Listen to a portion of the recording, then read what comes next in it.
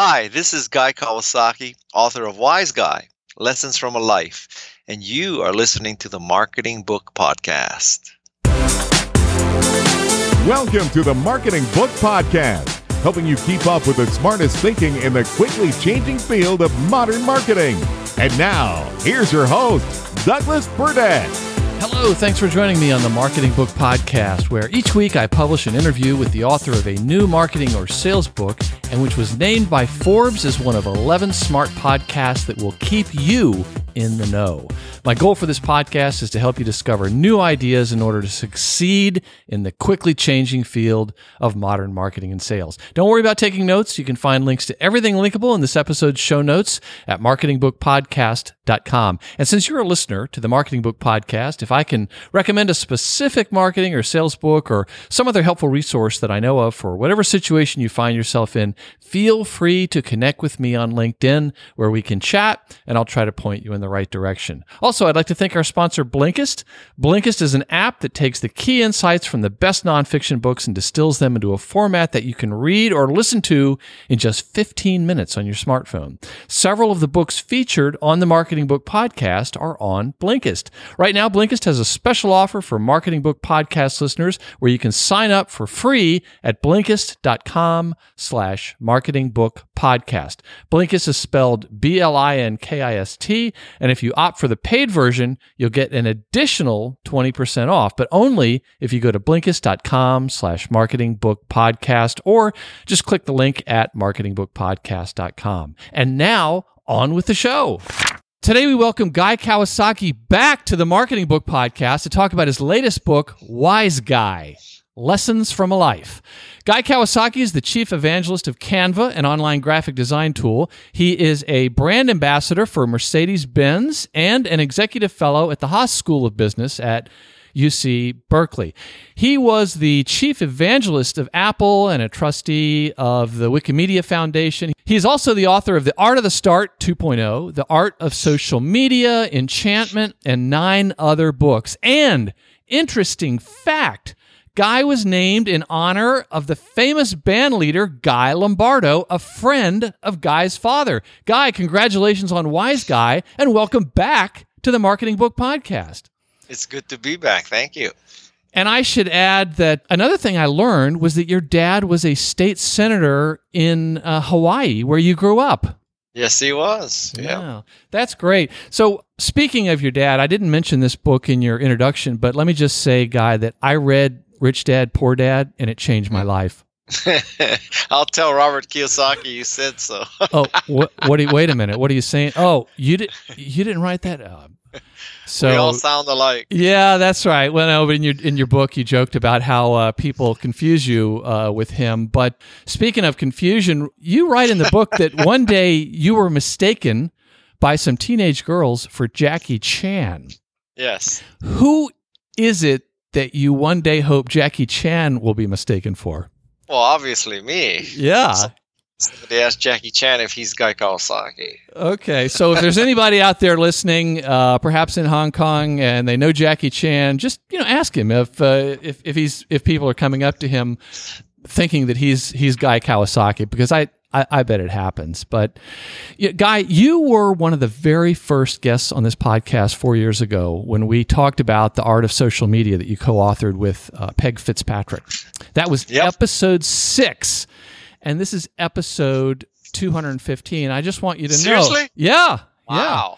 Yeah. But I want you to know that you don't have to wait 200 episodes to come back on the show. You can come back on the podcast more frequently and do that. But, related to the art of social media, Guy, do you realize how hard you've made it for several other authors of social media books that I've passed on?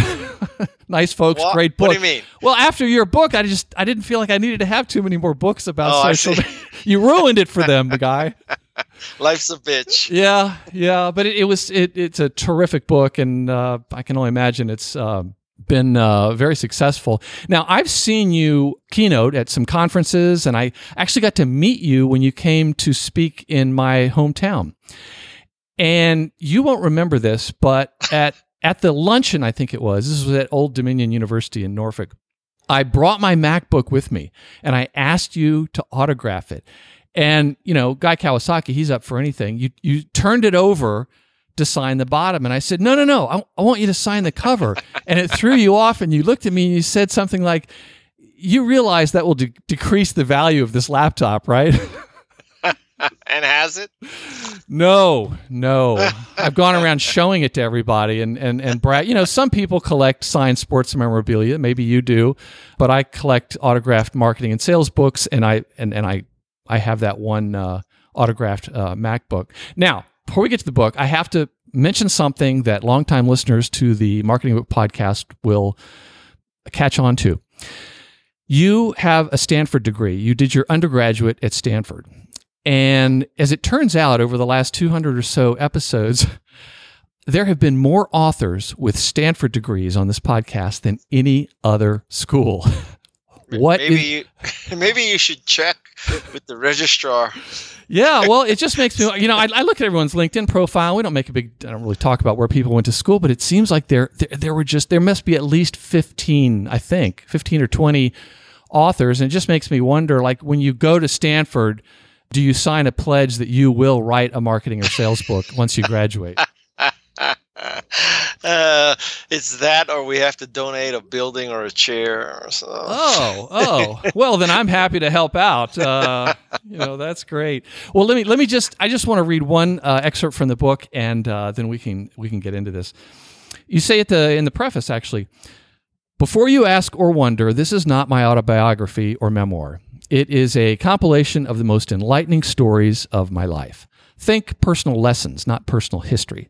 My stories do not depict epic, tragic, or heroic occurrences because that hasn't been the trajectory of my life. They do not depict a rapid, meteoric rise either. One decision, one failure, hard work, one success. My goal is to educate you, not awe you. From the bottom of my heart, I hope my stories help you live a more joyous, productive, and meaningful life. If Wise Guy succeeds at this, then that's the best story of all. Now, Guy, in the book, there's some... Man, that is a great forward. Oh, my God. It is. I hope I did it justice by reading it. It sounded better than when I wrote it. Well, if you need any audiobook work done, I'll see if I can find it. Okay. It would be better to come from you, though. So there's loads of great life advice in your book, and I may actually get a copy of this for my kids, or at least read in the parts that I think are going to be relevant if they'll pay attention to me. But there's also a lot of really practical tips that I'd like to ask you about. But before we do that, let's talk a bit more about Guy Kawasaki. Now, You've written several books, and after was it 14, 15 now? This is the 15th. Okay, so that's a lot. And you said that after you've written each book, you have vowed that you'll probably never write another book. So, Guy, be honest, this isn't your last book, is it? I say that with such a sigh. I'm considering writing another book already. And this book will be completely unrelated to anything else ever that I've written. This book may be a book about surfing. Oh, terrific. Yeah. Well, that wouldn't be surprising. You talk so much about surfing and surfing with your daughter and how you discovered that. So that would make a lot of sense, and I think it would be pretty popular. Now, one thing I noticed in your book is that your dad always told you all, the kids, that they would always have money to buy books, and they didn't. Mm-hmm. It wasn't a wealthy family when you were growing up. Hardworking, they took very good care of you. But I found that interesting that he said. Well, I mean, did he say there was always money to buy anything else, or was it pretty much just books he was going to get you? No, it was only books. That I recall, anyway. No, it was only books. My father was a prodigious reader. Well, speaking of books, you write that one book can change your life, and I agree completely. And in your case, it was Brenda Eulin's book, If You Want to Write, which I was not aware of, and now I'm glad I am. Tell us about that book and what impact it had on you. Yes, Brenda Eulin was a writing instructor at the University of Minnesota. And the essence of this book is that you should not listen to the negativity about, you can't be a writer, you aren't a writer, you're not trained, you're not educated. And a lot of that negativity is self-doubt. So it's negativity that you're putting upon yourself, which is a little ironic.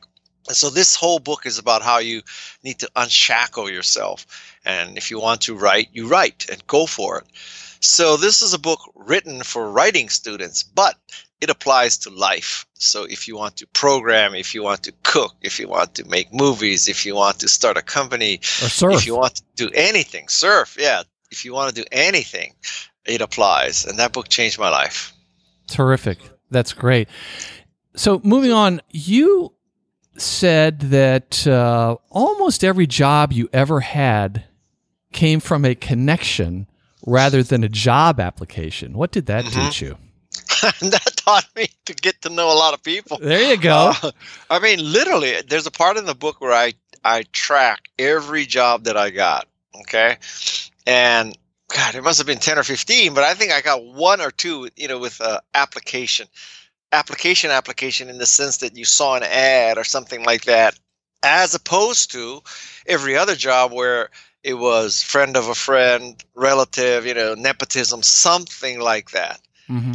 And I can't ever tell you that I had the perfect background for most of the jobs. So particularly the Apple one, because I had no record in computer science or working in the computer business at all. Mm-hmm. So my Apple job I got because of nepotism. It was my classmate from Stanford. And at the time that I started the job, I had a brief exposure to computer software, about 6 months. But you couldn't fundamentally say I came from the computer business and I had a computer science background. I had a psych background. I had a jewelry manufacturing background. And I happened to work for a small software company for about 6 months before it was acquired and was moved to Atlanta. And I wasn't interested in moving to Atlanta. Mm-hmm. So the story is not as pure as I didn't have any computer background. Well, you had an MBA too. Well, yeah, don't hold that against me. I had an MBA too. But it's closer to the truth to say that, I bet I did not have the qualifications to get a job at Apple, education or work experience. It was nepotism. Mm-hmm. So filed under the headline, I guess you never know. Talk about that one job interview you didn't go on because you thought the commute would be too long. Oh, that one. So Michael Moritz. You were trying to do the right thing for your family. I mean, don't beat yourself up, but you never know. Michael Moritz of Sequoia calls me up and says he's funded a company and he wants to know if I want to interview for the CEO position. And at the time I was living in San Francisco with my wife and one child, and she was pregnant with our second child. So she was in beta with her second child. And the distance between, or the time it would take to go from where we were living to where the job was roughly an hour each way. So I told Mike Moritz, man, it's too far to drive. I don't see how it can be a business, et cetera, et cetera. And the job was to be the CEO of Yahoo. Now, Yahoo has had some, let's say, interesting times since then, but this would have been way back when. And I figure that response cost me roughly $2 billion. $2 billion here, $2 billion there. Starts to add up. Yeah, real money. I wouldn't be doing podcast guests anymore. Well, and so I'm glad you didn't take that job, because otherwise we wouldn't get a chance to hear you. You'd be interviewing Gary Vee or Seth Godin right now. Oh, well. Happy to have either on the show. I interviewed Seth Godin was the 200th episode. So, oh, yeah? Yeah, so when you got your degree from Stanford, you write that you thought learning would be over. And I think a lot of people that get out of school think, damn, glad that's over. But talk about what you discovered instead. I discovered that learning is a process. It's not an event. And the process continues after you are out of formal learning, i.e. school. And so I have continued to learn, sometimes the hard way, but continued to learn since school. And I think that's a very important hindsight, that, don't think of education as stopping the day you get out of school. Mm-hmm. Yeah, that's why they call it commencement ceremony, because that's when it's really supposed to start, and it's really relevant for so many of the people. Is that right? Is that why? It's commencement. Mm-hmm. I didn't know that. Dang. Huh. I learned something. Yeah, there you go. So it's relevant, though, to so many listeners to this podcast and other marketing podcasts, because a lot of them have been thrust into maybe a marketing role, or they're working for a new company, or they've just become head of a company, or they're trying to learn and get up to speed on a topic that has changed quite a bit. But I just wanted to quote one other thing from the book. You say, learning is a process, not an event. It doesn't end when you complete your formal education. If you've got it made, risk your self-image and pride by trying something you're not good at. No matter how much you know, you can still learn more. The more you learn and earn. So I think you learned to surf at middle age, I guess. More than middle. Okay.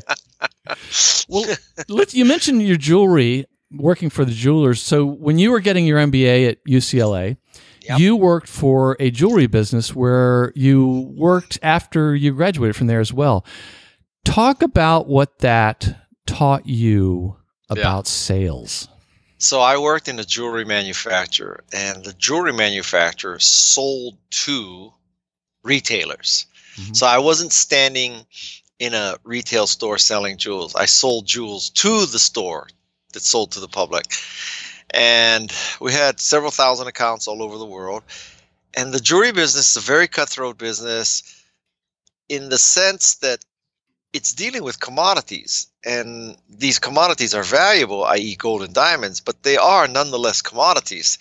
So, one person's 18 karat gold is another person's 18 karat gold, unless you're dishonest anyway.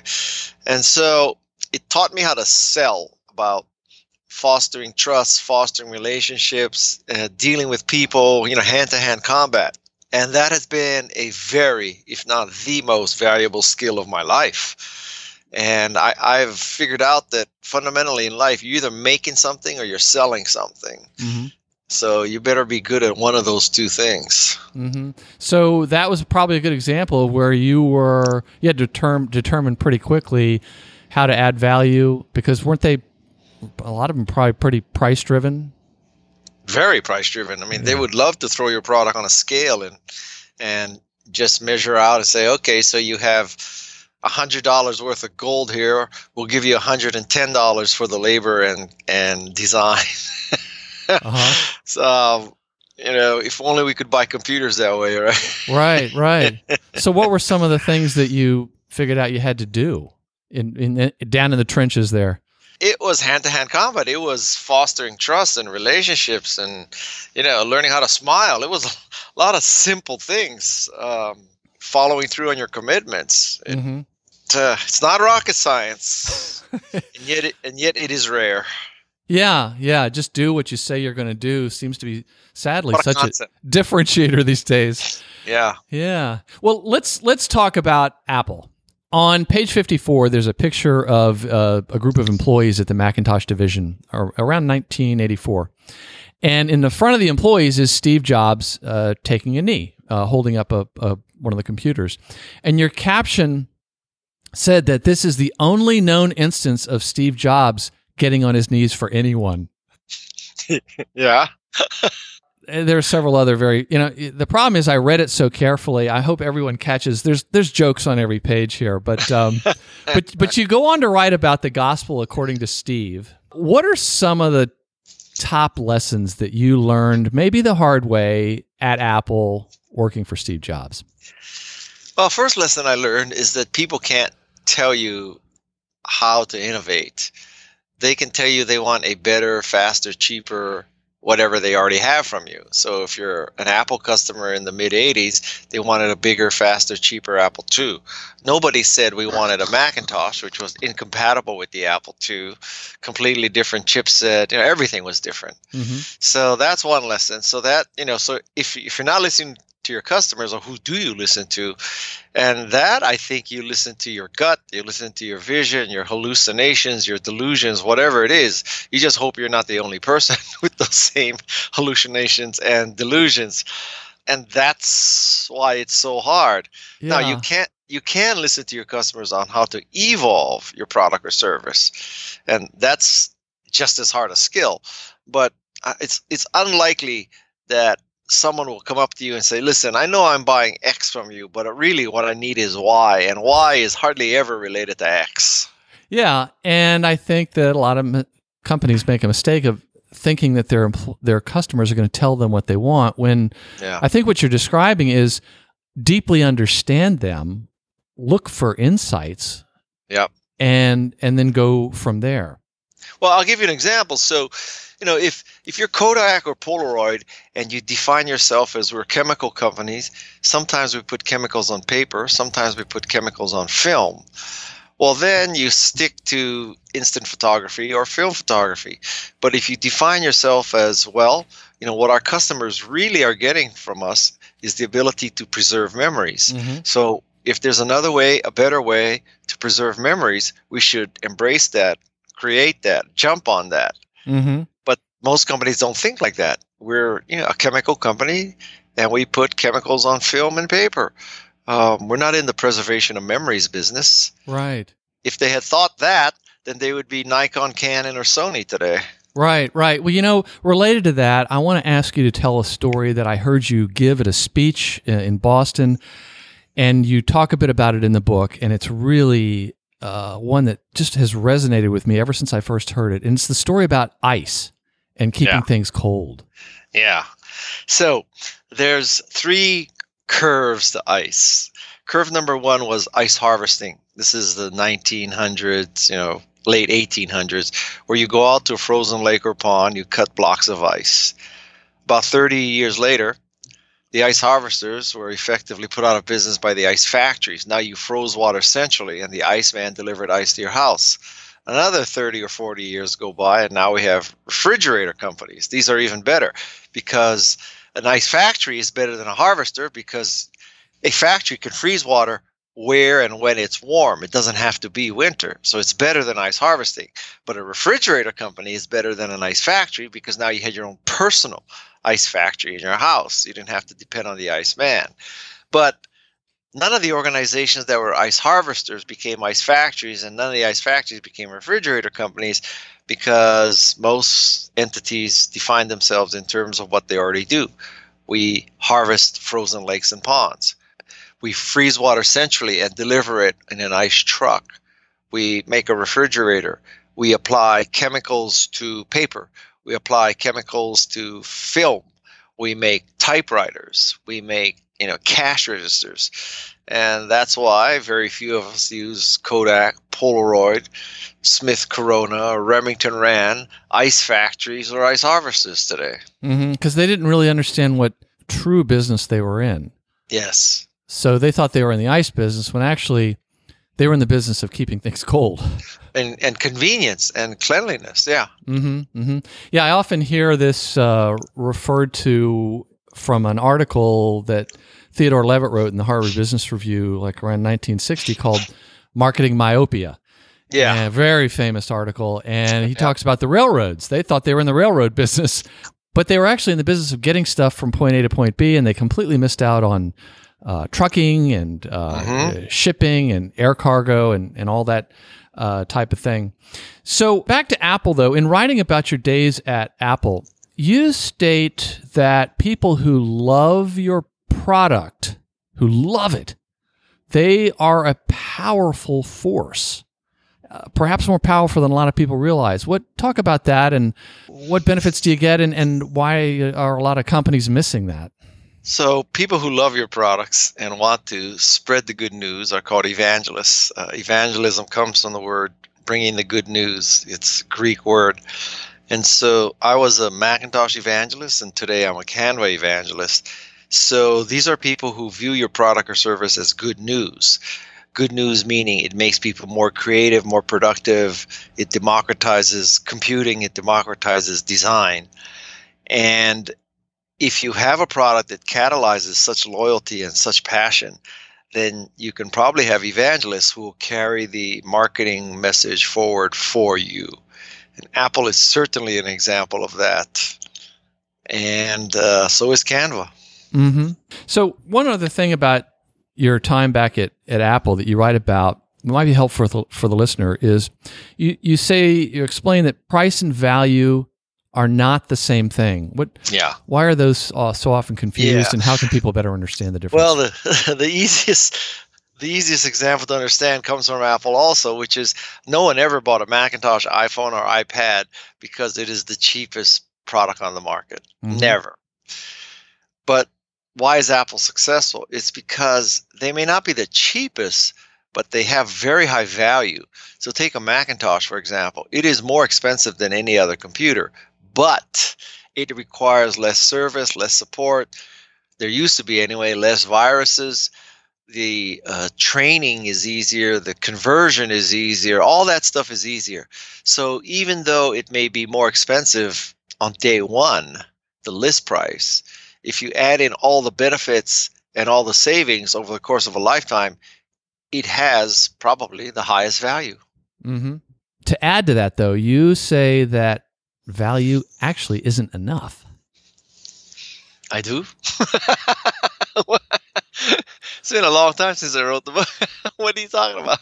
You say many products are valuable, Yeah. but if your product isn't also unique or differentiated in some way, you have to compete Yeah. on price. Yeah, you can yeah. succeed this way, as Dell did, for example, but if you truly want to dent the universe, that was a Steveism, I gather, Mhm. your product needs to be both unique and valuable. Yes.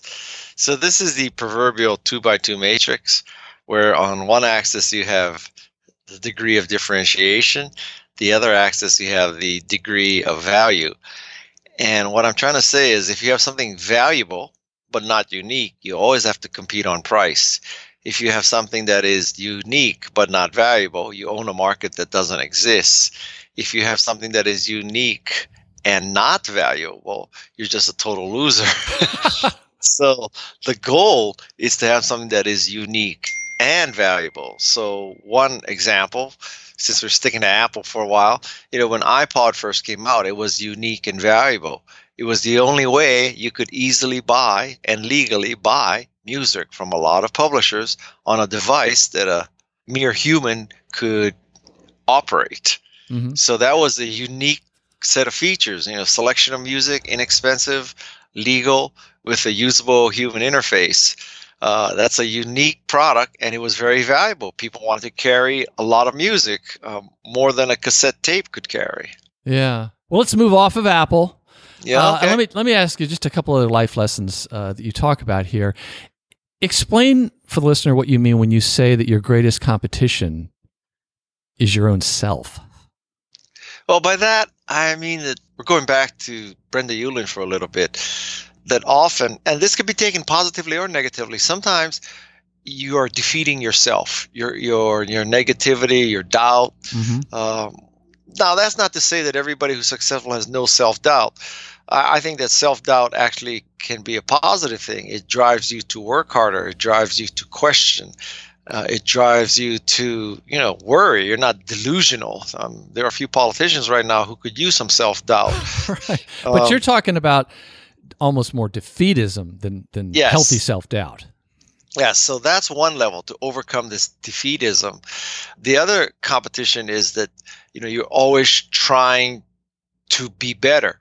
That, it's kind of the opposite case where, let's say that you are, in fact, the best writer in Podunk University, right? Well, you shouldn't be satisfied. You want to be the best writer in the world. So you need to compete with yourself, not just who you are around. This is the proverbial big fish in a little pond. Mm-hmm. Well, if you're the big fish in a little pond, you should either find a bigger pond or, compete with yourself as the big fish. Mm-hmm. Why do you recommend pursuing joy instead of happiness? And what the heck's the difference? Yeah. Well, I think that happiness is this theoretical state where everything is great. An unrealistic state. Yeah, to say the least. So this unrealistic state of bliss, whereas joy is sporadic, right? So there are times, we'll use a surfing analogy now. So if you go out surfing for 2 hours, there are going to be times where it's pure joy when you actually caught the wave and ride it. There are going to be most of the time you're paddling and it's just a battle. And then there's going to be some times where you don't catch the wave or you fall off, where it's pure, negative depression when you screw up like that. Mm-hmm. And so to think that you'll be happy for 2 hours surfing is unrealistic. There will be elements of joy, and then there are going to be lots of times of despondence, despair, and depression. Paddling, And getting wiped out. Yeah. yes. And so the message here is that life is not one long, consistent, happy stretch. There are ups and downs, and the ups are periods of joy.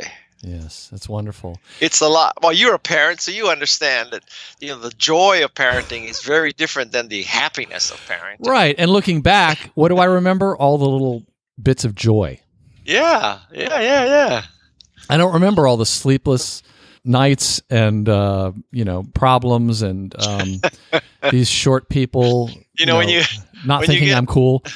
When you get old enough, at first when you're starting off as a parent, you like buy all the what are those DVDs? Oh, like parenting DVDs or Well, no, those two, but the ones that your kids are supposed to watch, so that they can, probably some with Mozart Baby in them. Genius? Okay, yeah. Is it Baby Genius or something like that? I didn't have that for my kids, but they Okay, seem to have turned out well. But that's because children inherit their intelligence from their mothers. Please. Exactly. Okay, whatever you say. So the first child, you want them to take violin at 2 and learn a foreign language at 3, and then at like 6 they start a not-for-profit, and at 12 they've won a Nobel Prize. 14 they've started the next Apple, and then as you go along, you realize that on any given day, if your kids are not in the hospital or in jail, it's a good day. Right. You know what I'm saying? It's a good day. Yeah, it's called gratitude. It's called life. Yeah, and some folks, the happy ones are the ones that express some gratitude every day, and that's why there's things like the gratitude journal, where you wake up in the morning and you write down what you're grateful for. And I've heard of studies that show that those kinds of people are happier and they're more successful. Oh yeah. Yeah. Well, So it's interesting that they say you write that in the morning as opposed to at the end of the day. I think it's both. Honestly, Oh, yeah? Joey Coleman, who you may know, he was on the podcast. He wrote Never Lose a Customer Again, terrific book. And he recommended it in the interview. And I bought it and I tried it for a while, but I just kept I kept writing the same thing every day that I was grateful for. So I'm afraid I didn't properly understand it or do it. But I tried to incorporate that into my, life recipe. So, Yeah. well, let's go on to talk about some of the practical stuff that everybody can use even today. And I want to start with. What I mean, everything we've discussed so far is practical. And Oh, can I be know. used. You're right. I shouldn't say that, but it's like we got to have the tips, tactics, and trends. And there were a couple things though that I've been using for a couple years. We've used it for clients, and I wanted to talk about the presentations. But before we talk about 10, 20, 30, I wanted you to explain what you mean when you say stories trump adjectives. What I mean there is when you are trying to sell or pitch, people tend to use adjectives. That my product is patent pending, curve jumping, paradigm shifting, easy to use, beautiful, bug free, and fast. And state of the art, I think, right? And state of the art, I forgot that. Pardon me. And so basically everybody says the same thing about their product or service. They're all using the same adjectives. Nobody says I have a dumbass product that's slow, buggy, and hard to use. Everybody uses the same adjectives. And so because everybody uses the same adjectives, nobody's saying anything different. So what I'm advocating is that instead of using adjectives, you try to tell a story of, I'll give you a story. So 2 people in the University of Western Australia in Perth, Melanie and Cliff. Melanie and Cliff are teaching undergrads how to do graphics using Adobe products, Photoshop and Illustrator. And they find that it's difficult for students. There's too many features. There's too deep a product. And it's very expensive for students. So they think, oh, there must be a better way. So they start Canva. And Canva is an online, cloud-based, very easy to use way to create great graphics. So that's the genesis of Canva, because they were teaching students how to create graphics, and they found that the Adobe suite of products were just too complex and difficult. That's the story of Canva.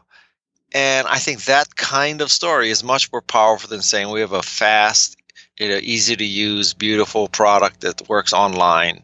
Mm-hmm. Because who doesn't say that?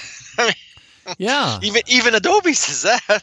Right. And the human brain is wired to process stories much better than trying to retain facts. Yes. And so stories are a very powerful way. Now, you also need to be cognizant of the flip side of this, which is if you're being sold to, one story doesn't make something true. You also need to be able to build resistance to stories that, just because one kid quit high school in his sophomore year and started a company and became a billionaire, that's a great, empowering, motivating story. That doesn't mean that everybody should quit high school. Yeah, very true. Well, I mean, the same thing is, true of athletics, that, somebody says, okay, so my path out of this is to get drafted by the NFL or the NBA. And obviously, several hundred people like that succeed every year. But I don't know, take hockey. I mean, there's probably 700,000, kids playing hockey at any given moment. Well, there's about 1,000 making a true living playing hockey. So, every year a few 100,000 come out, and every year, a few hundred get a job. So, yes, I can tell you an inspirational story that, a kid played hockey from age 2 and became Wayne Gretzky. But there's only been one Wayne Gretzky. There's only been one Michael Jordan or LeBron James. That may not be the statistically valid path for you. Right. And occasionally somebody wins the lottery, and everyone thinks, oh, well, I think I could probably do that. And actually, you probably you have a better chance of being in the NHL statistically than winning the lottery. And I'll be a big wave surfer. Yeah. Right. So you also teach that every presentation should take off like a fighter jet. Explain. Yes. Well, having sat in so many presentations, many people believe that they should build up to a climax, that they tell the story of their personal background. They go starting when their ancestors came over on the Mayflower or left South Vietnam in the last helicopter out of the U.S. Embassy, or they go back their entire family history, and they're building this up. And like 30 minutes later, finally, we find out what the product does and what the company is all about. And I tell people that think of yourself as an airplane. There's two kinds of airplanes. One is a Boeing 787 or Airbus 380, and it has 2 miles of runway. And when it finally takes off, everybody says, "Thank you, God. You once again allowed us to defy gravity." The other kind of airplane is an F-18 taking off from a carrier deck, 150 meters, 150 knots in 1.5 seconds, or it goes into the ocean and you die. And it's a binary. Yeah, it's kind of a binary thing. So basically, I'm telling you that your pitch should be like an F-18. It should take off like a rocket. And in the first 30 seconds, people should understand what your product does. They shouldn't be wondering, well, so, so back in 1750, this kid's ancestors came over on the Mayflower. Thank you very much. Can we speed it up? Because it's now 2019. Yes. Well, let's get to the one that just seems revolutionary, but I've done it, and by golly, it works. It's the 10-20-30 rule for presentations, and I really want people to understand this. Okay, so the 10-20-30 rule for presentations is that you should have roughly 10 slides in your presentation. The presentation should last roughly 20 minutes, and the smallest font you should have anywhere in it is 30 points. And if you just did these 3 things, I swear your presentation will be better than 90% of the people in the world. Right. And with 30-point font, you can't put that many words on there. It's really hard to turn your slides into an eye chart. That's the whole point. Yes. Now, I think there was an addendum I may have heard of where you say, okay, well, what if it's a bunch of young people you're presenting to? What if there's some math there where you take the oldest person in the room, divide by 2? Yeah. And that's the minimum font size. Right. So I guess if you're pitching to 18-year-olds, you can use a 9-point font. God bless you. Go for it. But I still wouldn't recommend it. Yeah, because they're still, even if they use a smaller font, they're going to put too much stuff on there, and people want to read the slides. If you have more of an image, they're gonna listen to you. So, just want to ask 3 other quick things that we've already started talking about here in the office. These are all tests. Okay. What is the Wikipedia NPR donation test? The Wikipedia NPR donation test is you provide such great content that people feel a moral obligation to give you money. So that test can be applied to your social media, to your marketing, to your content marketing strategy. And it could generally be applied to your life that, you do something so good that people feel like they should pay you for it. Right. So, are we creating content or that people would actually pay us for if we asked them a couple times a year? Yeah. And Wikipedia and NPR pull that off. They may be the only 2 organizations that pull that off, but they pull that off. So, a test for your podcast is the podcast so good that people are willing to give me money if I ask them for it. I'll try that. Why don't you? Okay. Go to marketingbookpodcast.com. Send the checks to the address there. Okay, so the next one is the shopping center test. Loved it. Yes. The shopping center test is someone is interviewing at your company. You happen to see that person at a shopping center. The person has not yet seen you. You can either make a beeline right to that person and say, hi, how are you? I know you're interviewing at our company. I hope you'll join us, help us dent the universe, et cetera, because you just feel an affinity for this person. Mm-hmm. A second reaction is, well, shopping center isn't that big. If she and I get face to face, I'll say hello. The third is, I'm going to get in my car and find another shopping center. So my test is when you see someone that you're thinking of recruiting or you are recruiting and that person has not yet seen you in a shopping center, if your reaction isn't to go right over and start talking, you probably shouldn't hire the person. Right. And I saw a life lesson there. Try and be someone who would pass the shopping center test. Well, yes, also good point. Yes. I never thought of it from that side. Yes. Okay. Now the last one is probably the most powerful one, but nobody seems to do it. And that is the so what test. Yes. The so what test is used primarily for when you're pitching or in a sales presentation where you make a statement and then you pretend there's a person sitting on your shoulder who says, so what? For example, I tell you that Canva is cloud-based and I think, I said the magic word cloud-based. Everybody understands the advantage of cloud-based. But the little person says to Guy, so what if Canva is cloud-based? So Guy has to answer the so what. And the so what is, well, Canva is cloud-based. This means that you can access it from any computer with internet access in the world. It also means that it'll work with your Android phone, your iOS device, and your Windows and Macintosh. It means that if your computer is stolen or lost, you still have all your files in the cloud. It means that you don't have to install anything. So it has all these ramifications, but you can't assume that just because you utter the magic words cloud-based that everybody understands why it's good to have a cloud-based graphic design system. Absolutely. And it seems like there are companies that could dramatically improve their results if they would just hire somebody to sit in a room and review all the copy they ever produce and say, so what? That person, seriously, that person would pay for themselves. Yeah, they should have a VPSW. Yeah, the so what? It's not like a court jester, but it's somebody who's the devil's advocate sort of person. Yes. So, Guy, if readers took only one thing away from the book, what would you hope it would be? Start surfing as soon as you can. He's not joking, folks. You should see how he's worked surfing into this. I mean, he enjoys it, but it's actually done several other things for him. I love surfing. Yeah. I think that maybe the most valuable lesson is Man, it's just so chock full of lessons. How do I pick one? I didn't say this was a fair question.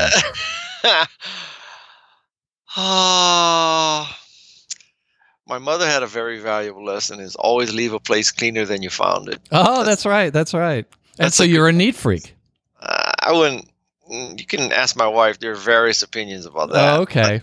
But, I'm a neater freak. Okay, because you know what? It's that you're comparing yourself to how neat your mom was. Stop that, Guy. Stop that. You're neat. And doggone it. I'm neater than Jackie Chan. Okay. I think Jackie Chan needs to watch out. Yeah. Guy, are there any recent or upcoming books that you recommend or are looking forward to reading? I'm so heads down finishing this book. And you know what? I only read novels, really. Mm-hmm. I never read nonfiction. Well, that's okay. I'm a big Lee Child, Jack Reacher fan. Oh, excellent. Yeah. I'll read anything Lee Child writes. Oh, terrific. Now, that sounds like fun. Yes, and just to comment on that, you should have a balanced reading diet out there, folks. Guy, how best can listeners learn more about you and this newest book? The book is available, almost everywhere, but Amazon is the easiest one. Mm-hmm. And my website is guykawasaki.com, but honestly, most people's websites at this point, they're kind of brochureware, so there's not much interaction there. If you really want to see what I'm doing personally, it's my Instagram feed. It's Guy Kawasaki. And if you really want to see what I consider important and topical and timely and socially responsible, follow me on LinkedIn, where I'm also Guy Kawasaki. But a word of warning, I'm very political on LinkedIn. So, that's right. If you think I'm only discussing professional development and evangelism, marketing, and sales on LinkedIn, you're in for a rude awakening. That's right. Well, and you had a lot of interesting things about politics and things like that in the book. So, yeah, you can talk about that and some of the other causes that you champion. We'll include links to your site, your LinkedIn profile, your Twitter handle, and your Instagram feed, and all the books that you've mentioned on this episode's show notes at marketingbookpodcast.com. And for you, dear listener, if you're listening on your smartphone and you've subscribed to the Marketing Book Podcast on iTunes or your favorite podcast app, all these links can be found by going to this episode on your podcast player and clicking on the show notes link. The name of the book is Wise Guy, Lessons from a Life. The author is Guy Kawasaki. Guy, thank you very much for joining us again on the Marketing Book Podcast. I'll see you in another couple hundred podcasts. Take care. Thanks. Thank you. And that closes the book on episode 215 of the Marketing Book Podcast. For more, check out this episode's show notes at marketingbookpodcast.com. And if I can recommend a specific marketing or sales book or other helpful resource for whatever situation you find yourself in, feel free to connect with me on LinkedIn where we can chat and I'll try to point you in the right direction. My name again is Douglas Burdett. Special thanks to our sponsor, Blinkist. To support the Marketing Book Podcast and start your free Blinkist trial or get 20% off your yearly plan, visit Blinkist.com/marketingbookpodcast or just click on the link at marketingbookpodcast.com. And please join us next time as we welcome Paul Cherry to the Marketing Book Podcast to talk about the second edition of his best-selling book, Questions That Sell, the powerful process for discovering what your customer really wants. Thanks again for listening to the Marketing Book Podcast. This episode was produced by Sean Armstrong.